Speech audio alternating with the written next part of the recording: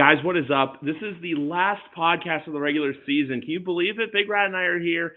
This is going to be a very quick, very not impromptu, but very quick podcast because, to be honest with you guys, not a lot of crappy games on tomorrow. A lot of games that mean nothing, but we're going to get right into it in 1 second because the Tennessee Titans are playing the Jacksonville Jaguars, and I'm going to say this outright. I like Tennessee in this game. I don't know why. I just think it's that everyone expecting them to win in teams to win when, you know what? I think Mike Vrabel rallies the troops one more time. Yeah, I'm very concerned about this game as a Dolphins fan because initially, before we knew that the Steelers won, yep. it was beneficial for the Dolphins that the Titans won because it meant the Jaguars would fall to the 7th seed and the Bills would be the 6th seed. So if the Dolphins beat the Bills, the Dolphins wouldn't rematch the Bills. Now it has completely flipped. Now that the Steelers won, because of the fact that now if Jacksonville loses, they're out of the playoffs altogether. Yes. So Buffalo would be the 7th seed because Pittsburgh has tiebreaker over Buffalo because they have a better conference record.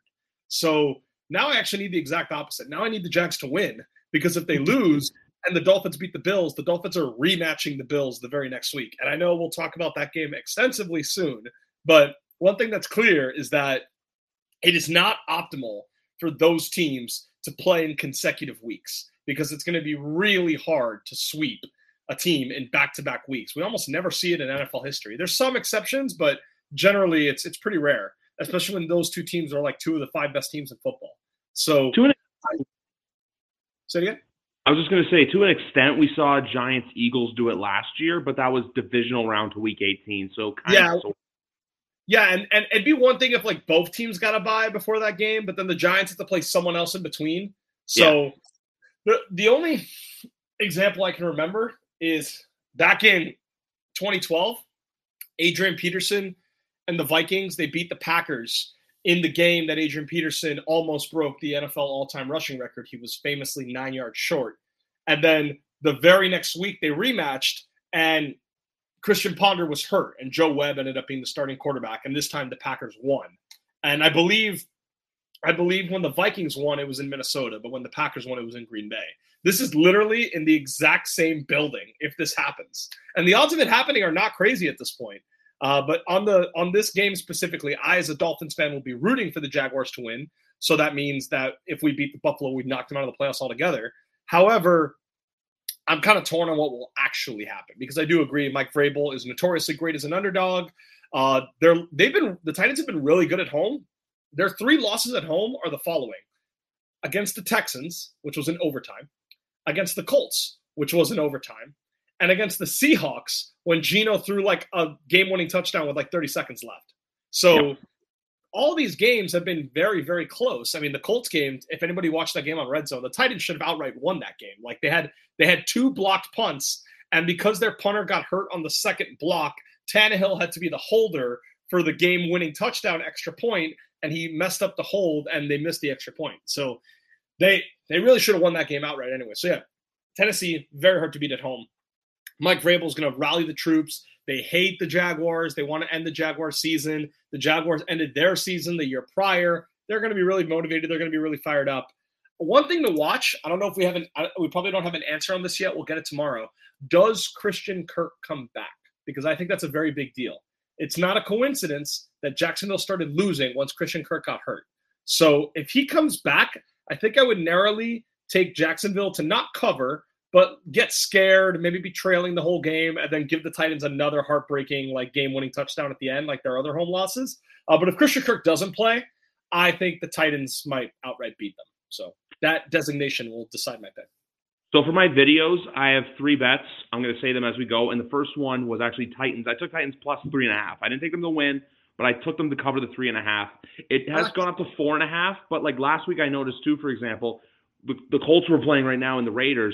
I got the Colts line at minus 2.5. That line jumped all the way up to, I believe, 4.5 or 5, and they won by 3. So I got very lucky in that sense as well. Yeah. So I remember I was gonna bet the Raiders that game, and then decided not to at the last minute. And then I saw that the Colts were like leading most of the game, and I was like, oh, thank God I didn't bet them. And then I saw that the Raiders ended up getting the cover at the very end. So yeah. Backdoor opens are always scary. Minnesota, Detroit, I got nothing to say. This seems like a Detroit get-right game after what happened last week. I don't want to go into details on what happened. I still think Dan Campbell should have taken the points. Danny and I talked about it a bit on Tuesday, but I think this is just a game where Detroit gets everything right going into the playoffs. Yeah, I'm curious how much the starters play because, the other teams have kind of declared their intentions. Like Sean McVay is benching their guys. The Chiefs are benching their guys. The Browns are benching their guys. And then, you have teams like the Cowboys that need to win, that are playing everyone. Like the Lions are kind of in the middle where it sounds like the starters are going to play, but we don't really know for how long. So that's what makes it kind of tricky to kind of predict how this goes because the Lions are locked into the 3 seed no matter what. So I think narrowly I'll take the Vikings on the off chance that maybe they pull Goff at halftime or something like that because I think the Lions, they could get the 2 seed if both the Cowboys and the Eagles lose. But relying on both of those things to happen kind of seems unlikely. So I think by halftime, if like actually wait, they wouldn't know because the Cowboys and Eagles play later. But nonetheless, I think because of the possibility that the Lions can pull starters, I'll just take the Vikings. Simple as that.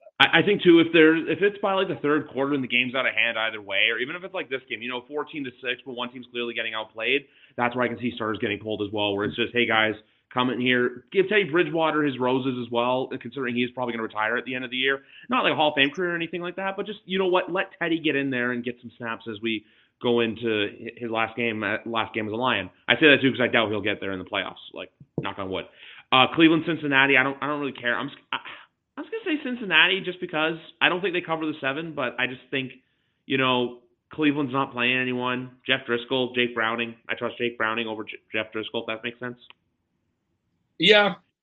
I'm just going to take the Bengals. I have no idea on the spread because, the Bengals are always – yeah, it's ugly because, even if the Bengals win, are they going to cover 7 points with Jake Browning? It's tough. It's not like the Browns – and I give a lot of TV analysts a good job for talking about this. They've really narrowed the point home this week, more so than prior Week 18s that I can remember, that you can't bench every single starter, especially on a defense. Defensive ends rotate throughout the game.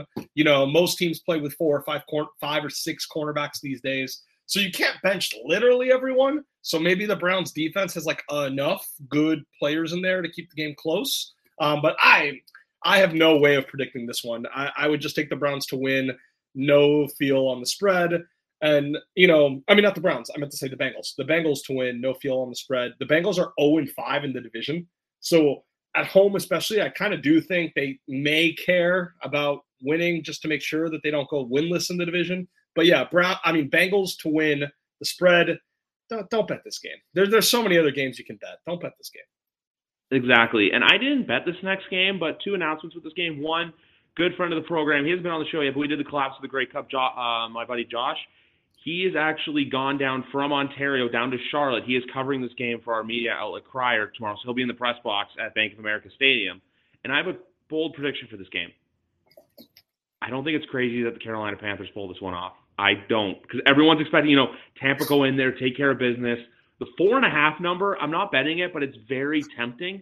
I sillily took them last week at 6.5 and they got killed. But it's that divisional feel-out game, especially, too, with Tampa. Last week, they did not look impressive. They had the great game 2 weeks ago against the Jags, and then last week the Saints kind of went in there and then ran their show. So I don't know if the Panthers will win, but I definitely think they'll keep it close. I saw a great tweet. I forgot who said it. That you could probably make a lot of money betting the NFL if you just fade the NFC South winner every week, no matter who it's been.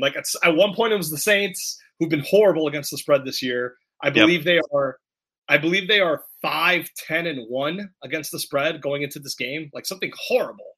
And then the Falcons were leading the division for a little bit there, and then they started losing. And then the Bucs last week, they lose now. I feel like you make a lot of money just fading the NFC South winner. I think it would be a fitting ending to this bad division, that the team that can win this division, all they have to do is beat the worst team in the NFL, and they blow it. And then the game comes down to the winner of Atlanta, New Orleans instead. I just think that poetically makes sense. I think Tampa Bay deserves it more than the Saints do, but I think poetically that makes a lot of sense. So for that reason, I'm going to pick the Panthers outright. You know what? I'm going to do it too, just because, like I said, there's that weird feeling inside. And then we jump right to it with New Orleans and Atlanta, where this is a game, honestly, I think both head coaches could probably get fired. If you talk to my father, who's a noted Saints fan, he wants Pete Carmichael gone. He wants Dennis Allen gone. Saints fans just want like a whole regime change. But when it comes to things like this, I just think that for as much as I like the Saints, I think this is a Falcons win just because I feel like the Saints do this where they'll get a win and then kind of like what they did against the Giants. They had a great game against the Giants. Next week they went into LA and LA just kind of took care of business. I could see tomorrow Atlanta doing the exact same thing, especially too the fact that Atlanta is the underdog in this game at that +3 number. Yeah, I'm in agreement. I think the Saints are bad against the spread. They're bad as favorites. They have been all year. Terrible as favorites. So I think that it is a good bet to kind of trust this whole year I've kind of trusted the Falcons a little bit more. I know it's not like borne out in the numbers necessarily, but for whatever reason, like they have really, really, really high level offensive skill players with Pitts, London, and Bijan. And I know everyone always complains that they're not always maximized, but the talent is there. And then on defense, they had a Pro Bowler in Jesse Bates, who might be first-team All-Pro at the safety. Great offseason signing. Yeah, and then David Onyemata has come back the last couple of weeks to go alongside with Grady Jarrett. So, like, I think that I've always just kind of trusted the Falcons a little bit more. I will admit, and I don't trust the Saints as favorites. So, wouldn't this be the perfect way to end the NFC South?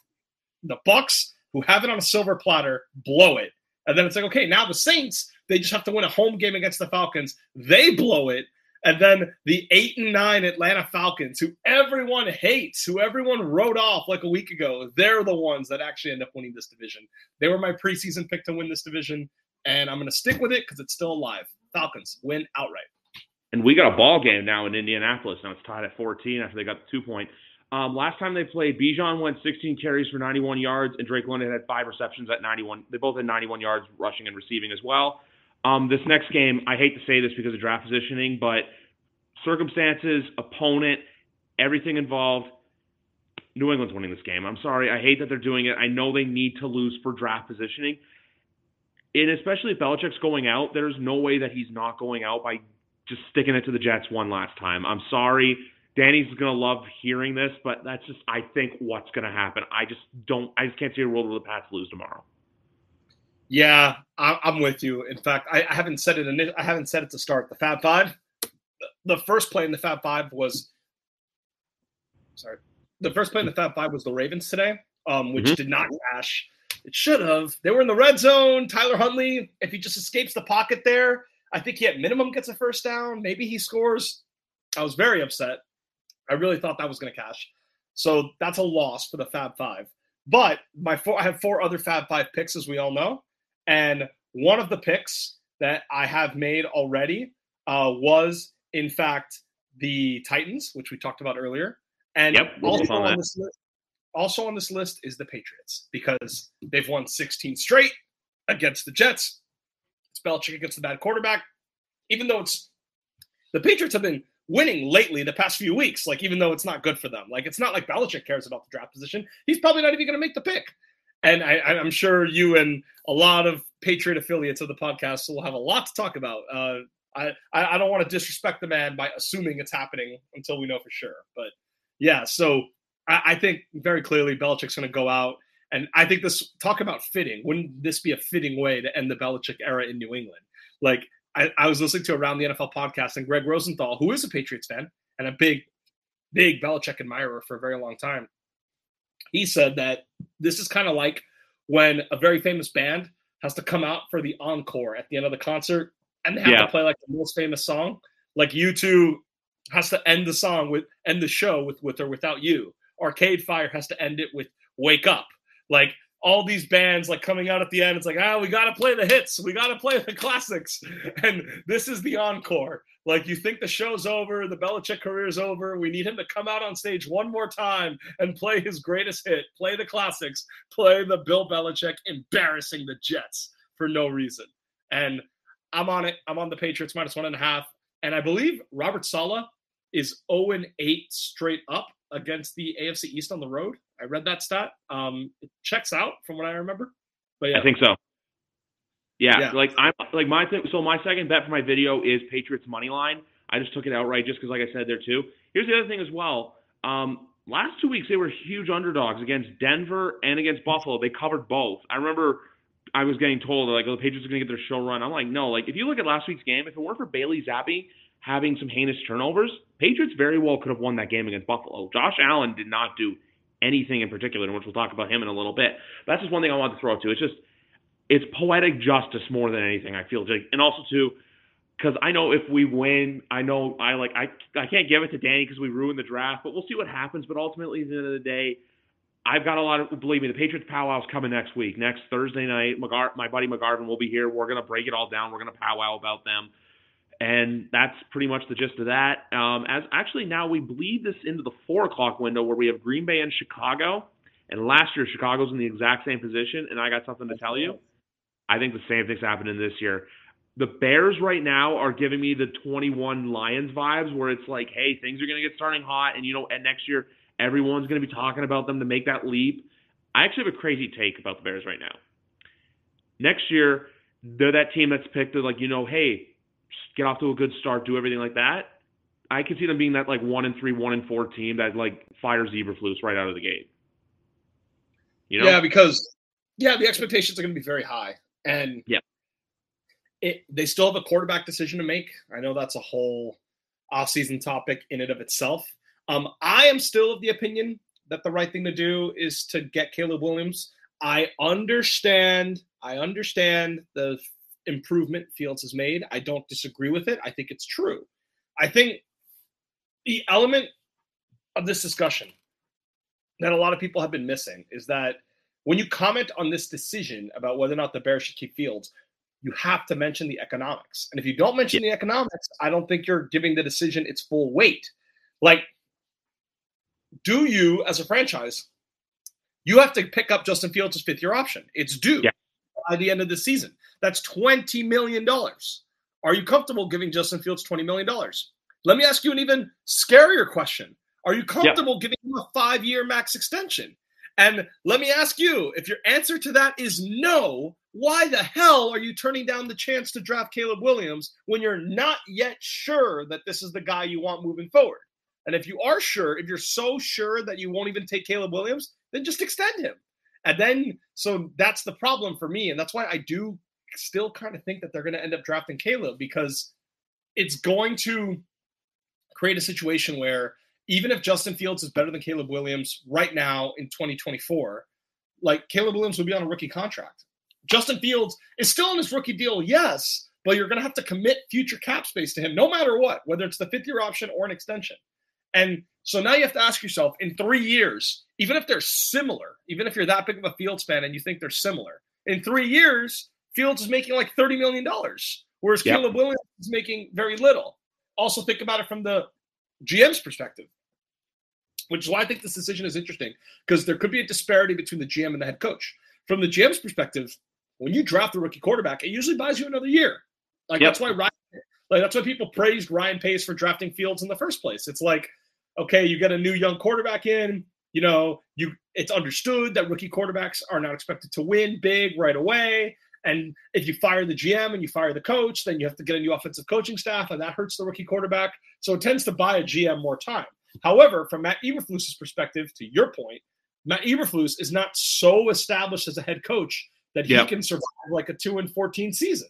So I wouldn't be surprised at all if Eberflus wants them to keep Fields, but Ryan Poles wants to take Caleb Williams. I think their incentives are different in this regard, because what helps Ryan Poles' job security is not what helps Matt Eberflus' job security. So I think this game could be a real decider on what they do. Yeah. And I know it sounds, and it may seem reactionary to do it based off one game, but this game is the difference between going 7-10 and 8-9. Their win total was 7.5. So this game actually is the difference on their win total. And Fields, for all the good he's done, you don't see it a lot against good teams. And much like last year, their season is over for 3 months, and then he starts to play well towards the end. And it's how much credit do we give this because of what's been happening all year long and what was happening in September? If they keep Fields and then they go 1-3 next September, the vibes are going to be awful. It's going to be, we turned down Caleb Williams for this? It's going to be so bad. So I think that if Fields does do what the Lions and Jared Goff did last year, then I think, okay, 8-9, you ruined the Packers season. You get some optimism going into the offseason. It's a little bit easier to justify like just running it back with Fields. But if he loses, and especially if he like gets embarrassed like he did in week 1, when I watched that game because I was on the Bears that game and he was terrible against the Packers in week 1. If he plays like that again, it's going to be like, are we sure? Are we really sure we want to do this for another year? So I think this game is a massive, massive game for the career of Justin Fields. I'm going to take the Packers narrowly just because the Packers and the Bears is kind of like the Patriots and the Jets. But it would not surprise me at all if the Bears win. They've been playing a lot better lately. So here's my logic with the Justin Fields thing. I think that, you know what? I think you go Caleb Williams. I know, like, look, Matt Eberflus's job security is one thing, but the fact that you have this cost control quarterback for the next 4 years, you have top 3 cap spending money. I believe they're over $80 million they have to spend. Your defense looks great. Jalen Johnson, by the way, stud of a cornerback for them right now. Tyreek Stevenson as well, great rookie DB. And then even, too, I want to give a shout-out quickly to one player on their team, Cole Kmet, because I criticized that contract extension that he signed, and he is really proving that he was worth the money as well for him. So, but with this game, like I said, I'm just going to go Bears because I feel like it's going to add to that suspense of the offseason to where it makes the decision harder for polls on what to do. But at the end of the day, I expect Justin Fields to go somewhere like maybe Atlanta or the Rams, you know, like a team that, like, hey, they need quarterback, but they got weapons around them as well. And also, too, while we were doing this, I realized we'd skipped over a game, which was Blaine Gabbert and Easton Stick. No one really cares about this game. It's boring. It's bad. I'm going to say Chiefs just because they're the team I trust, and the Chargers season's just been one big lull, even though we fucking lost to them. So that's that. Next game we have, though, is Raiders and Broncos, and my last bet for my video is Raiders -3 because like the Patriots and the Jets, like the Bears and the Packers, the Raiders have the Broncos number, and I expect the Raiders to, you know, they're at home. Fun fact, too, I believe that they are 7-0 against Denver at home in their last 7 home games as well. So it's been a while since the Broncos have won in Oakland/Vegas. And as well, for as weird as this is to say, I trust Aiden O'Connell more than I trust Jared Stidham. Jared Stidham last week, I watched the game a lot on Red Zone. He kind of did the bare minimum and he got by. Meanwhile, I feel like the Raiders are going to make his life a little more difficult. And like I said, too, if it ain't broke, don't fix it. Plus this as well, I really hope that Mark Davis has learned his lesson and makes Antonio Pierce the head coach of the Raiders. Not a Raiders fan, but what he's doing there, you can tell, like, look, they've done some miraculous things. Sure, they beat teams like the Jets and the Giants. They hung up 60-plus against the Chargers. They went into Kansas City on Christmas and beat the Chiefs. If that's not saying head coaching material, then I don't know what does, you know? Yeah, no, I fully agree. And I think that for that reason, the Raiders are going to care. They're mathematically eliminated, but they're going to fight Antonio Pierce. And I think you'll get a resilient effort. And are the Broncos on the road mathematically eliminated? Do they like Sean Payton? Do they like how Sean Payton treated Russell Wilson, even though they won? You know, are they going to put forth the same effort? So, yeah, I think I can go either way. Like, if you asked me like a month ago, I probably would have said the Broncos win. But now, kind of with everything going on, it kind of does feel like Antonio Pierce is going to make like one last like big move to kind of prove to ownership that he deserves the job. So, for that reason, I'm going to go Raiders. I like your bet. I like -3. Yeah, so that's my 3 bets for this week. It's Titans -3.5, Titans plus 3.5, excuse me. Patriots money line, Raiders -3 plus 565. I got it for on DraftKings. Also, too, so right now, I'm looking right here. So with the Raiders and the Broncos, in their last 1, 2, 3, 4, 5, 6, 7 games, the Raiders are 6-1 against the spread as well. So just something of note to point out there for all you gambling degenerates. And plus 2, -3 seems like an easy cover. I can even see this game potentially being a push, but ultimately we'll have to wait and see. The Raiders won me a ton of money on Christmas Day when I bet on them against the Chiefs. They were like +10. And I'll never forget, they were +10.5 in Arrowhead. I bet them, and they lost by 11 points. And I was like so upset. I was like, damn it, they deserve to cover this number. They just barely missed. And then they were +10. My bad. They were plus 11. They were plus 10.5 in Vegas. And then they were plus 10.5 in Arrowhead. I bet it again, and this time they covered and won outright. So that was. So I think you know this by now, but I hate betting the Chiefs against the spread, and I'm in a spread pool. Last week I went 12-4. I had a great week bet on spread against the spread. The one missing one that cost me, because every week it's $100 buy-in, it costs, and you basically, if you win a week, you win your money back. The one game that cost me the money, Bengals plus 7.5. And they lost by 8 with a series of field goals, 6 field goals. That's brutal. That's brutal, man. Such a bad beat. New York Giants, taking on the Philadelphia Eagles. There's only a couple things to care about in this game. One, how do the Eagles rebound? Because Jesus Christ, they need to rebound, even though I took Arizona last week on the spread. The other, Boston Scott anytime touchdown, because I'm a sicko and I'm going to bet it again because it's tradition. I know he didn't do it on Christmas, but there's no way he's not going to do it in MetLife. Everyone's got to watch the Griff Sports Talk video on Christmas Day about his touchdown parlays with Boston Scott. It was an absolute joy, I must say. High quality content, and I hope it hits this time. Yeah, it did not hit last time. I went 0 for 3 on Christmas, but this past Sunday we did great. I'll run. You talk. I'm going to look it up again because I forgot about what I bet last weekend. So I like the Giants here. They're another pick in the Fab Five. I forgot to mention the Bucs. I'm still debating between the Bucs and the Packers, so I could change that. But for now, I got Panthers. I mean, not Bucs. Their opponent, the Panthers, is obviously what I meant. Panthers plus 4.5. Titans plus 4. Ravens, which didn't hit, and now Patriots, and then Giants. So I think the Giants are going to win this game outright. I've been on this for weeks. I always thought the Eagles. I never got fooled by the Eagles having the tiebreaker over Dallas those couple of weeks. To me, It was like obvious that Dallas is the better team. Like we all know that. Dallas should have beaten them the first time, and then they kicked their ass in the rematch. Clear sign that they're the better team. And so for me, even though Philly had those tiebreakers, everyone kept pointing to how easy their schedule was. And I never really bought it. I was like, wait, hold on. The Cardinals, coached by Jonathan Gannon, who knows not just the Philly defense, but the Philly offense very well too. Like I don't buy this. I think that's going to be a harder game than people think. I was also on Arizona plus 12. That obviously covered very easily. You knew right away that one was going to cash.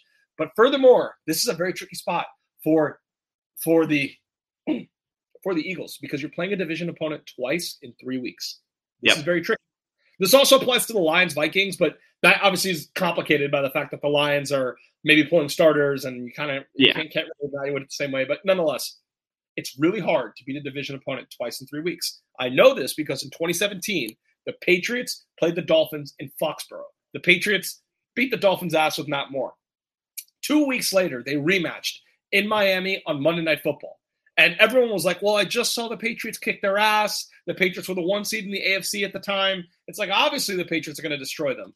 And then, that was Xavier Howard's breakout game, picking off old man Tom twice. And that game was a great example of like years and years of like the Patriots always losing in Miami, but no one ever seeing it coming. It's like that game was just another in the long line of examples of it. It's like, the Dolphins are more live to win this game than you might think. They always play the Patriots well down here, and it's twice in 3 weeks. I think if you play twice in 3 weeks, kind of like I mentioned with the Dolphins-Bills thing at the start of the show, that helps the worst team. Because the worst team, especially if the rematch is in their building, which it is for New York in this case, they have more to learn from the first game. Because if Eagles were like 8 points better, right, then the Giants have things they can improve upon that can narrow the gap. And then you throw home field advantage in there on top of that. So I think the Giants might have won that game in Philly if Tyrod started the whole game because they were really struggling with Tommy Cutlets in that first half. So they only lost by 8 points, and Tyrod had a shot in the end zone to potentially tie the game at the very end. So I think the Giants are going to win this game. Obviously, I like them on the spread, but I think they're going to win outright. And I think Brian Daboll is going to be really motivated. I think this is their Super Bowl, trying to end the Eagles season, or at least end their possibility of winning the division. Yeah. I think they're going to give a great effort here. And I think with Tyrod, I think winning the division twice in 3 weeks thing is hard. Here's another example from this year. Chiefs, Broncos. They beat the Broncos in football. They rematched 2 weeks later in Denver. This is key. Much like the Dolphins-Patriots example, the rematch has to be in the underdog's building, which it is in this case. It wasn't Dolphins-Patriots. It wasn't Chiefs-Broncos. The Chiefs hadn't beaten the Broncos hadn't beaten the Chiefs in 8 years. And they kicked their ass because, again, rematches are tricky. They're playing people twice in 3 weeks. That's tricky. Your teams aren't that different, you know? It's not like Dolphins, Bills, like they played a long time ago, but the teams are very different from what they looked like back then. So it's a little like there's more variance there. Anything can really happen. The first game doesn't really mean as much. Whereas in this case, the teams are still very similar because the game was only 2 weeks ago. So I think the Giants are going to win outright. And another reason why I like this bet is because the Eagles and the Cowboys, they play at the same time. So if the Eagles are seeing that the Cowboys are up by like 15, 20 points, what's to stop Sirianni from like pulling Jalen Hurts, pulling starters? Like unlike the Lions game, the Cowboys game is at the same time. So they can literally make their decision and decide to pull starters to protect them for the playoffs the next week. Once they're like reasonably sure that Dallas is going to win and the game and their game against the Giants doesn't matter, they can pull starters. But let me be very clear on this. Even if the Eagles starters play the entire game, I still like this bet. I'm still going to pick the Giants to win outright. The Eagles are an overrated team, and Danny is a moron for not realizing how bad this team was when they were 10-1. I kept telling him over and over and over again, they did nothing to cause Marquez Valdes-Scantling to drop that pass. That was not the DB making a great play. They literally contributed nothing to the outcome of that play, and it would have changed the result of the game. Sometimes you just get lucky. Sometimes it's not championship grit, championship winning DNA. Bullshit. It was bullshit at the time. They were getting lucky. They were an overrated team. He was wrong. I was right, as always, and they deserve to falter down the stretch like they did. That may be the first of many rants to come to Danny through the show, so I just wanted to throw that in there. But yes, I like the Giants to win outright. Love the Giants on the spread. Appreciate it. I'm going to take Giants on the spread too. I just think, they'll keep it close. I'm going to say Philly to win just because it's one of those things that'd be so Philly for them to squeak out like a 3 or 4 point win that they had no business winning, in typical Philly fashion. But at the same time, too, if the Giants won this game, it wouldn't shock me considering for them, they have a lot of questions to answer this offseason. Who's going to be a quarterback? They got to get some receivers in there. They got to beef up the offensive line. Defense for them is looking good, but they got to improve, I think, some of the linebacking position as well and the defensive line as well. So we'll see what happens with the New York Giants this offseason. But this is a perfect, go out on the high note kind of football game. Arizona, Seattle, I want to say the exact same thing. I really, really do. But I feel like with Arizona, this is that perfect letdown spot because you had such a big win last week, but they're a very resilient team. I also want to say this right now. You know how we're watching a game? I don't know if you're watching the game, but you know how Houston, Indy, 2 teams last year really bad in the draft? Yeah. I think going into next year, I don't know how much of a hot take this is. I could see Arizona being one of those teams to make a rise where it's like they're right in the thick of things come December, January. I'm not saying they're going to be good, but Arizona could be like that. Hey, watch out for them going into the 24 because remember, they do have 2 first-round picks. I don't think they're going to go quarterback. If they are in the position to draft, I do think they take Harrison or they take Neighbors. We'll see how they do. But as it pertains to this football game, I like Seattle. I'm going to say that. I think this is a rebound for Seattle. This, to me, is one of the hardest games to pick on the whole slate. I know it sounds crazy, but 2.5's a weird number. It's a weird number. The game's in Arizona. Jonathan Gannon is kind of giving me some 2019 Dolphins vibes, like Brian Flores' first year, where they were supposed to tank. They're supposed to be horrible. They're supposed to be the worst team in the league.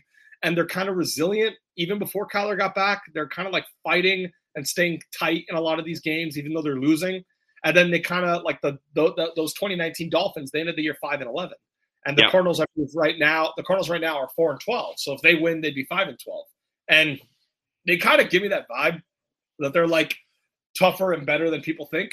And I just think they're a well-coached team. I think one of the lessons of the 2023 season, and I think most people realize this by now, is that Jonathan Gannon and Shane Steichen deserved a lot of credit for that Super Bowl win last year. And I think everyone is kind of little by little realizing, wow, this defense is so much worse without Jonathan Gannon and largely the same personnel. And the offense, while still good, is nowhere near as good as it was with Shane Steichen. And it's especially worse situationally. It's worse in the red zone. It's worse on third downs. Stuff that creative play callers really make a difference. So yeah, I think what's his name? Bo Wolf. Bo Wolf and Zach Berman, they do I think they do a show about the Eagles. And Bo Wolf was on the Around the NFL podcast, and he said that if the Eagles lose the next few games, it really wouldn't surprise him if Nick Sirianni gets fired. And his reason was because he thinks, in his opinion, that ownership and the GM, they do not give much credit to Sirianni for that run. They give more of the credit to the personnel, and then to Steichen and Gannon. So yeah, the Cardinals are well coached. I think they're going to bounce back next year. I got no clue, so I'm going to go. I'm going to go Arizona. Why not? My thing too with the whole Sirianni stuff is as well. What was I going to say? If they lose wild card weekend, Philly fans are going to want them out, regardless if they win the division, regardless if they're in the 5 seed, just the way the last month of the season went. But if they go on a miraculous run, if they go on a run for the last bit of the season, Dom DeSandro may have had a bigger part in that than we all assumed. So that's the thing with them too. But with this game, like I said, I'm just throwing darts at a dartboard, and I expect Seattle to bounce back. Also, too, graphics are in all caps, so that's why that happened. San Francisco, LA. I'm going to say this right now. I'm just going to go with what I know. I'm going to say Niners over Rams. Excuse me. In the Ginger Bowl too, but I'm going to say something with this game. Carson Wentz has a really big opportunity to prove himself for 2024. I know there's a lot of people that are against him, but he has a chance to, be on a roster instead of getting signed in November, getting signed in the spring. If he goes and shows that, some team's going to take a chance on him saying, hey, let's bring him in as a backup, Yeah, maybe it's even the Rams. Maybe the Rams, Stafford's getting old, and clearly they're an ascending team. I know they went down last year, but now they're going to be a lot better. Maybe they think, okay, if Stafford gets hurt, let's trust Carson instead of giving it over to some rookie. But yeah, I like San Fran in this game. San Fran owns the Rams. We know this. They beat them all the time. And now it's like they own them and the Rams are benching guys. Yeah, San Fran. No harm or no foul. No harm, no foul as well. The one thing I will say about this whole dynamic, though, is that if you are the Niners, you do not want to see the Rams again after this. That's one thing I'm going to say right now. Yeah. In a weird way, the Niners would almost prefer playing those NFC East teams, whether it's Dallas or Philly, because they just they've beaten the hell out of them, and there's not that variance. There is you never want to see a division opponent. There's just variance there because we know each other so well. Yeah. Exactly. And then Washington, Dallas. I don't know how big. I don't know if they're going to cover 13 points. I know they absolutely dog walked them on Thanksgiving, but for a game like this, I think that Dallas wins. And you know what? We have to live in the suffering agony until they do something very stupid and they go to out in the playoffs like they always do. So that's all I have to say about this game. Yeah, I was thinking maybe the Commanders will pull a resilient performance at home, but I'm just not sure. Howell is playing worse as the year has gone along, which saddens me because I like him, and the last month has been kind of tough for him. And the last good game was against the Patriots. You can say it. That's true, but the notable exception, of course. But yeah. It's weird. It's weird though. The Commanders, everyone knows they're getting fired. Everyone, head coach, GM, most of the players on the roster realize they're probably going to be playing somewhere else next year. I just don't. I really wonder, if the Cowboys go up by 2 touchdowns. Is Washington going to have the fortitude to come back? Or are they just going to be you know what? We're done here. I'm sure the owner is rooting for them to lose because right now they have the 2nd overall pick. So even though plus 13, you know me, home division underdog of plus 13, that's normally money for me. But yeah, I don't know. I just that stadium's going to be half Cowboys fans. I just don't know. Not more. If not more, yeah, especially this late in the year. What the hell? Which Commanders fans are going to go to a game? It's going to be cold. Who the hell's going to go there at this time of the year to watch this game? So I don't know. It goes against my rules, but I'm actually going to take the Cowboys on the spread just because they need the game. And I don't trust Washington to put up a fight. I don't think the Washington players believe, the Raiders players, hey, we need to have a good performance to help Ron Rivera keep this job. Ron Rivera is not keeping that job, and everyone knows it. So.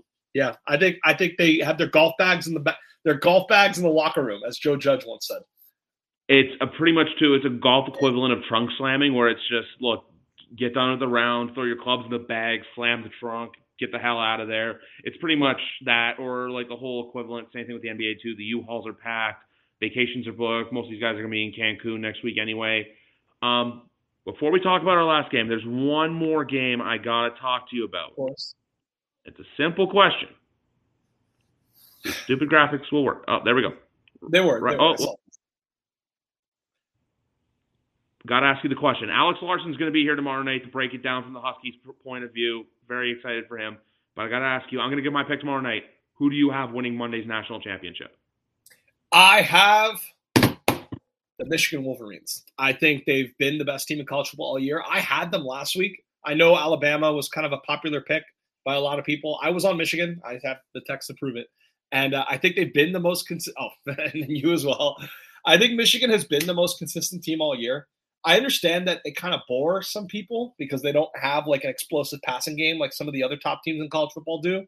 But I mean, obviously McCarthy is going to be a highly drafted quarterback. It's not like they don't have talent in their passing game, but The defense. nonetheless, and also like Blake Corum and Donovan Edwards are studs, and Blake Corum like is like what he did against Bama, that run that he had in overtime. That was like a heart of a champion kind of run. That was like I am putting the team on my back and I'm going to run through a wall for them. So I think they just there's nothing wrong with their resume. They beat everybody by double digits. All the bad teams, they beat by double digits consistently. They went at Penn State. They won pretty convincingly. It ended up being a 9-point game, but Michigan dominated that game if you watch the whole thing. They beat Ohio State, who was the number one team in the country at that time, and they beat Alabama.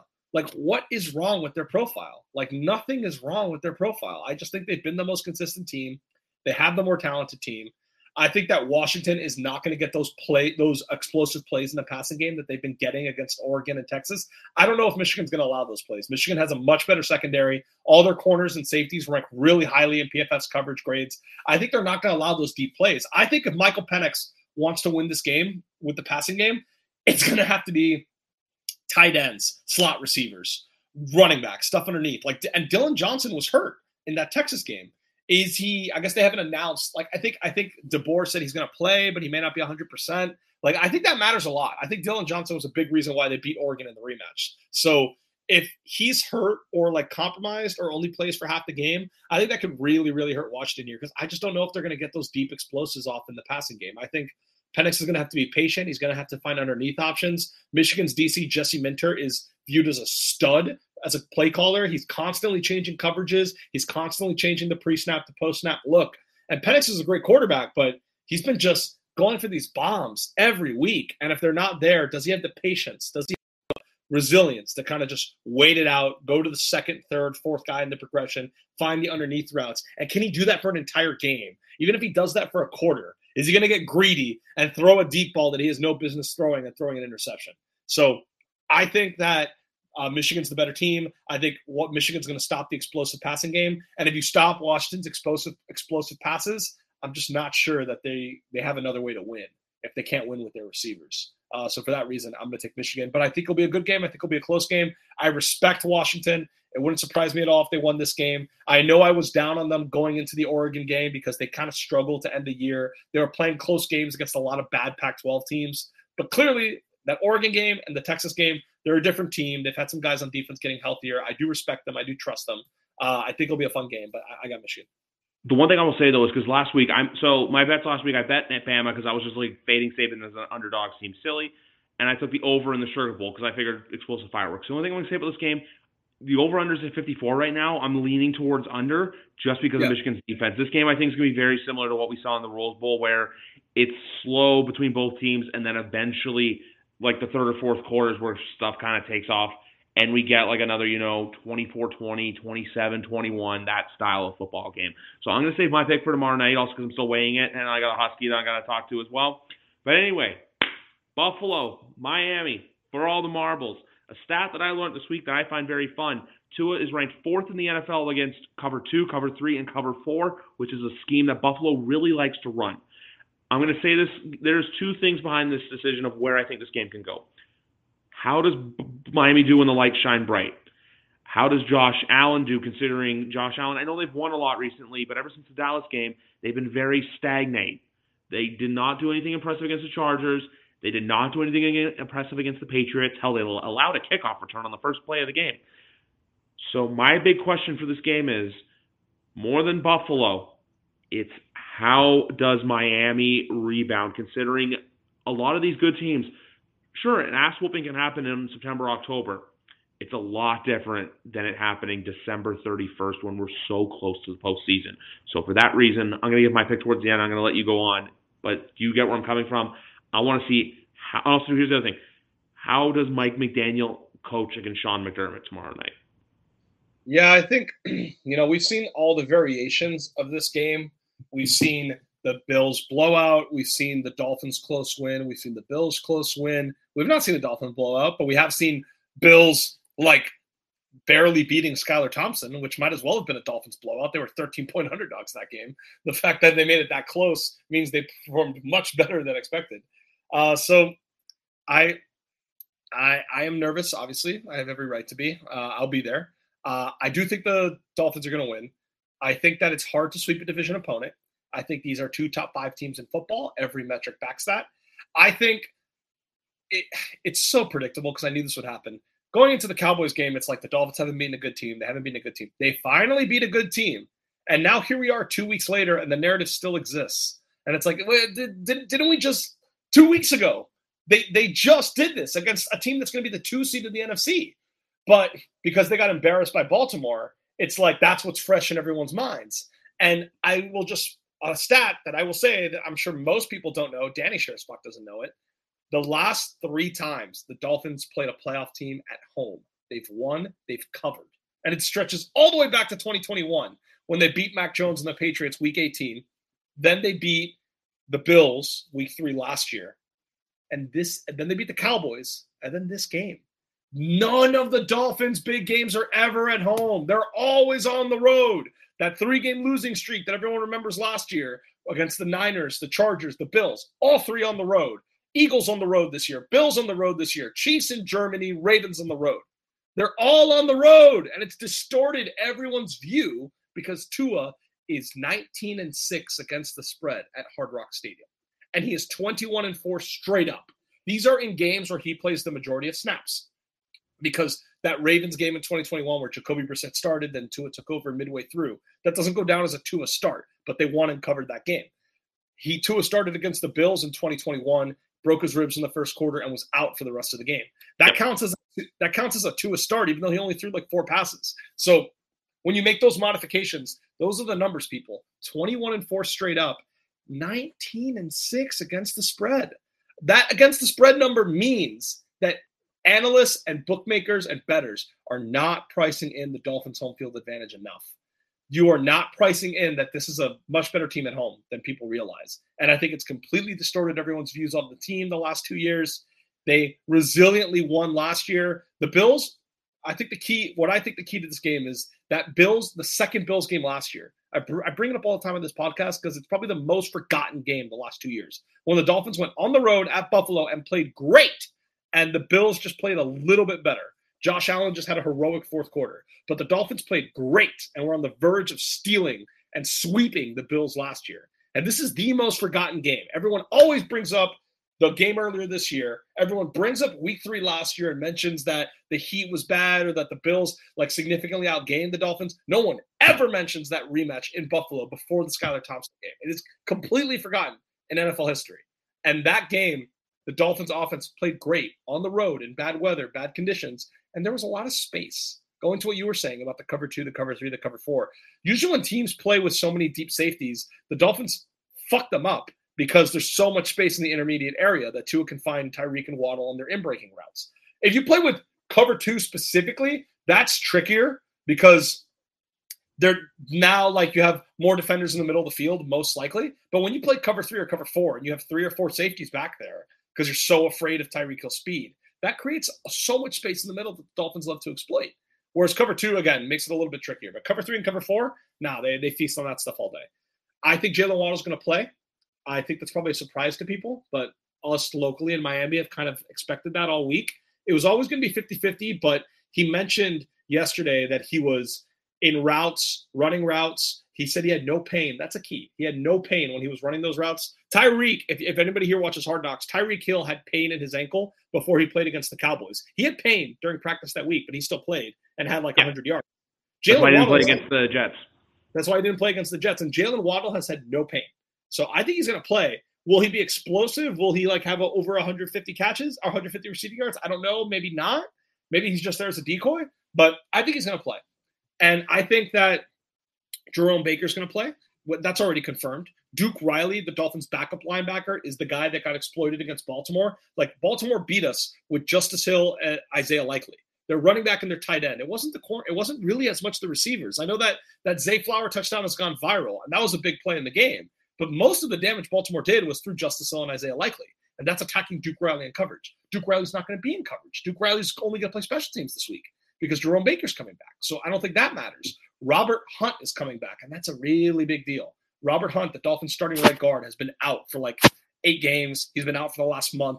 He's coming back. He practiced full on Friday. He's completely healthy. The Dolphins are going to have 3 of their 5 offensive line starters in this game, which is not great, but I keep hearing how everyone talks about how there's backups all across the line. There's only 2. Are you paying attention? There's only 2. Like, to all those people out there saying that. They're going to have 3 starters in this game. I think the Bills' pass rush is stronger in the interior than it is on the edges. It's stronger with Daquan Jones and Ed Oliver than it is with Greg Rousseau and A.J. Epinesa, even though those guys are good too. So I actually expect that, of course, love my U. And lastly on this, the Bills don't have Matt Milano. Matt Milano did play in that first game. That's a big deal. The teams that really fuck up the Dolphins are the teams that have those elite inside linebackers that can take advantage of Tua's passing windows. We saw this with Fred Warner against the Niners last year. We saw this with Roquan Smith last week against the Ravens. And we saw it with Matt Milano earlier this year. Him not playing matters. I know Terrell Bernard has played well, but has he ever been tested by a Mike McDaniel kind of coach who's going to specifically have his head spinning, like reading run fits, seeing guys in motion, constantly going all over the field? Is Terrell Bernard ready for that responsibility? Because I'm not sure he is. And the game is not in Buffalo. So he's not going to have the benefit of the crowd noise helping him whenever the defense has the ball. So I actually think the Dolphins offense is going to play better than people think. My bold prediction in this game is watch out for Devon Achane. Achane, as everyone knows, was explosive earlier in the year. He got hurt. He came back. He came back and he got hurt again, but he also kind of had some up and down games. Last week against Baltimore, he was awesome.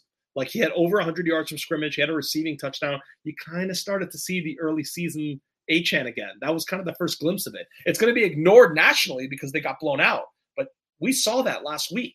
This game's in Hard Rock. All his best games have been in Hard Rock.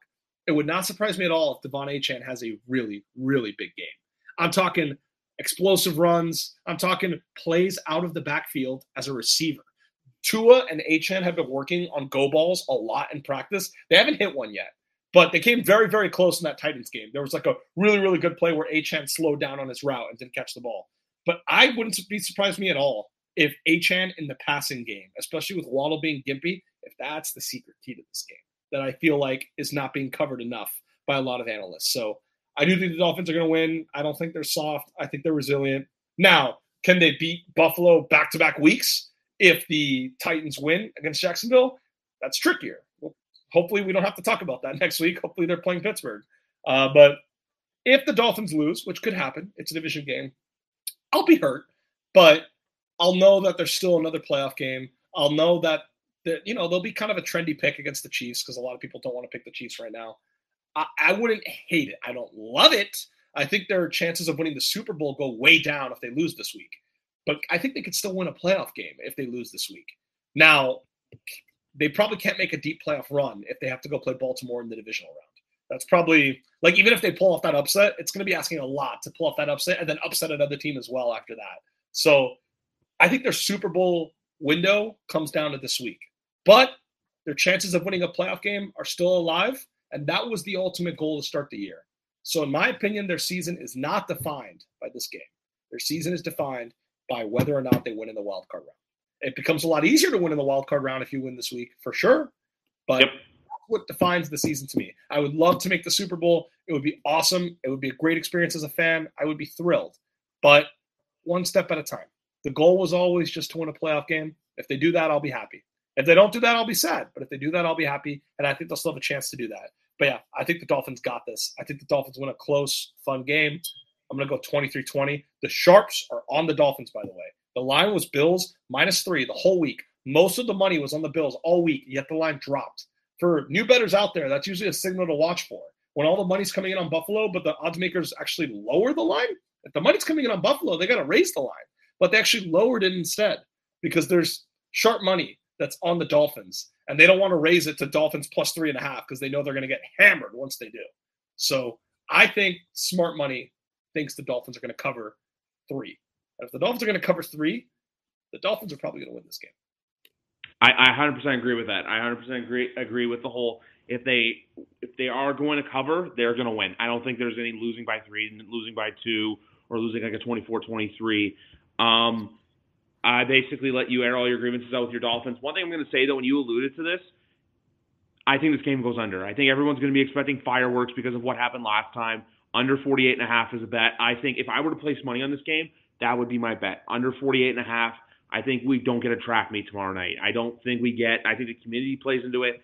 I think because of last week, everyone's going to expect a rebound. But I'd look back to one game with you guys, and that was the first time in the game in Buffalo. Week 5, you guys come home, you play the Giants.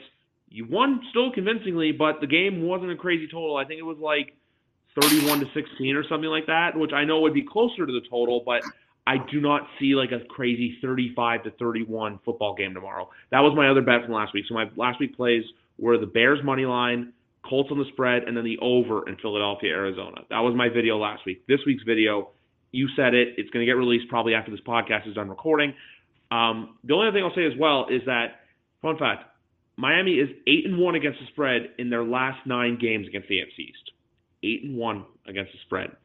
And as well, they're also 8-1 straight up in their last 9 home games as well. I also think Buffalo, you mentioned it earlier, that like Buffalo, I think Buffalo hasn't looked great the last 2 weeks. They could have easily lost to the Chargers. They could have lost to your Patriots. And a lot of people really aren't talking about that. They're kind of like, okay, they escaped with a win. Who cares? They lost to the Patriots once and then almost got swept by your New England Patriots. Like the Dolphins had, with all due respect, the Dolphins took care of business against the Patriots both times. It wasn't they led pretty much the entire game both times. The Patriots got out to like a 7-0 lead in the rematch. You know what I'm trying to say. Yeah. The Dolphins murdered the Jets twice. Both times. Beat the shit out of them. They handled. The Dolphins' offense played better against the Jets than any other team in the NFL. They played better than the Eagles. They played better than the Chiefs. They played better than the Bills. The Dolphins' offense gave the Jets more problems than anyone else. Dumbass Danny actually thought the Jets would beat the Dolphins after Tyreek Hill got ruled out, and they lost 30-0. An all-time horrible take, literally up there with the worst ever. I think the Dolphins have been the best team in the AFC East this year. Like, talking literally just the division, I don't think getting blown out by Buffalo once offsets the fact that they've been the better team in the AFC East division games this year. And I think they deserve to win this division for that reason. And lastly, Bradley Chubb, I'm sorry to go long, but I definitely do have to mention this. Yes, Bradley Chubb got hurt. Yes, that is a big deal. Yes, Bradley Chubb was probably the Dolphins' best defensive player this year. I know most people probably think it's Jalen Ramsey, and he has a case, but Bradley Chubb has been a monster the last 2 months. And it hurts so bad to lose him after already losing Jalen Phillips. They do have depth. They have Andrew Van Ginkel, who's having a good year. They have Emmanuel Ogbah, who had multiple 10-sack seasons before getting hurt last year, which is why they traded for Chubb in the first place, because Ogbah got hurt. Ogbah hasn't played much this year. He's only played like 200 snaps, but he's had like 5 sacks, an interception, and a forced fumble in very, very few snaps. So Ogbah, I'm hoping as a fan that you get like one resurgent Emmanuel Ogbah game, and I can totally see this. That defensive line is very, very close. When Jalen Phillips got hurt and the Dolphins defense got a bunch of sacks against the Commanders, they were constantly putting up Jalen Phillips' number, 1-5. They were constantly saying, we miss you, we love you. I think you'll get a similar response from the D-line in honor of Bradley Chubb in this game. It wouldn't surprise me at all to see guys flashing up a 2 sign to reflect Chubb's jersey number. So I think Emmanuel Ogbah and Andrew Van Ginkel, I think for one game at home, I think can summon up a resilient effort to get a good pass rush. Now, can they sustain this for like a Super Bowl run? I don't know. I would probably say not. But I do think for one emotional game at home, immediately after the Chubb injury happened, I think they can put forth a really good effort. I think the Dolphins, they're not like the Commanders where they had very bad depth after they lost Sweat and Young. The Dolphins have 2 decent options. Andrew Van Ginkel, future Patriot. I think I've said that before on this podcast. Yep. If Belichick is still in charge, absolutely going to give Andrew Van Ginkel a massive contract in free agency. And Christian Wilkins, but we all know the point of that. But no, so I'll be honest with you. Earlier in the week when I talked to Danny, I was leaning Buffalo just because they were the team I would trust more when the lights shine brightest. But everything that you've said, honestly, has persuaded me for Dolphins because this seems like, you know what? This seems like the moment.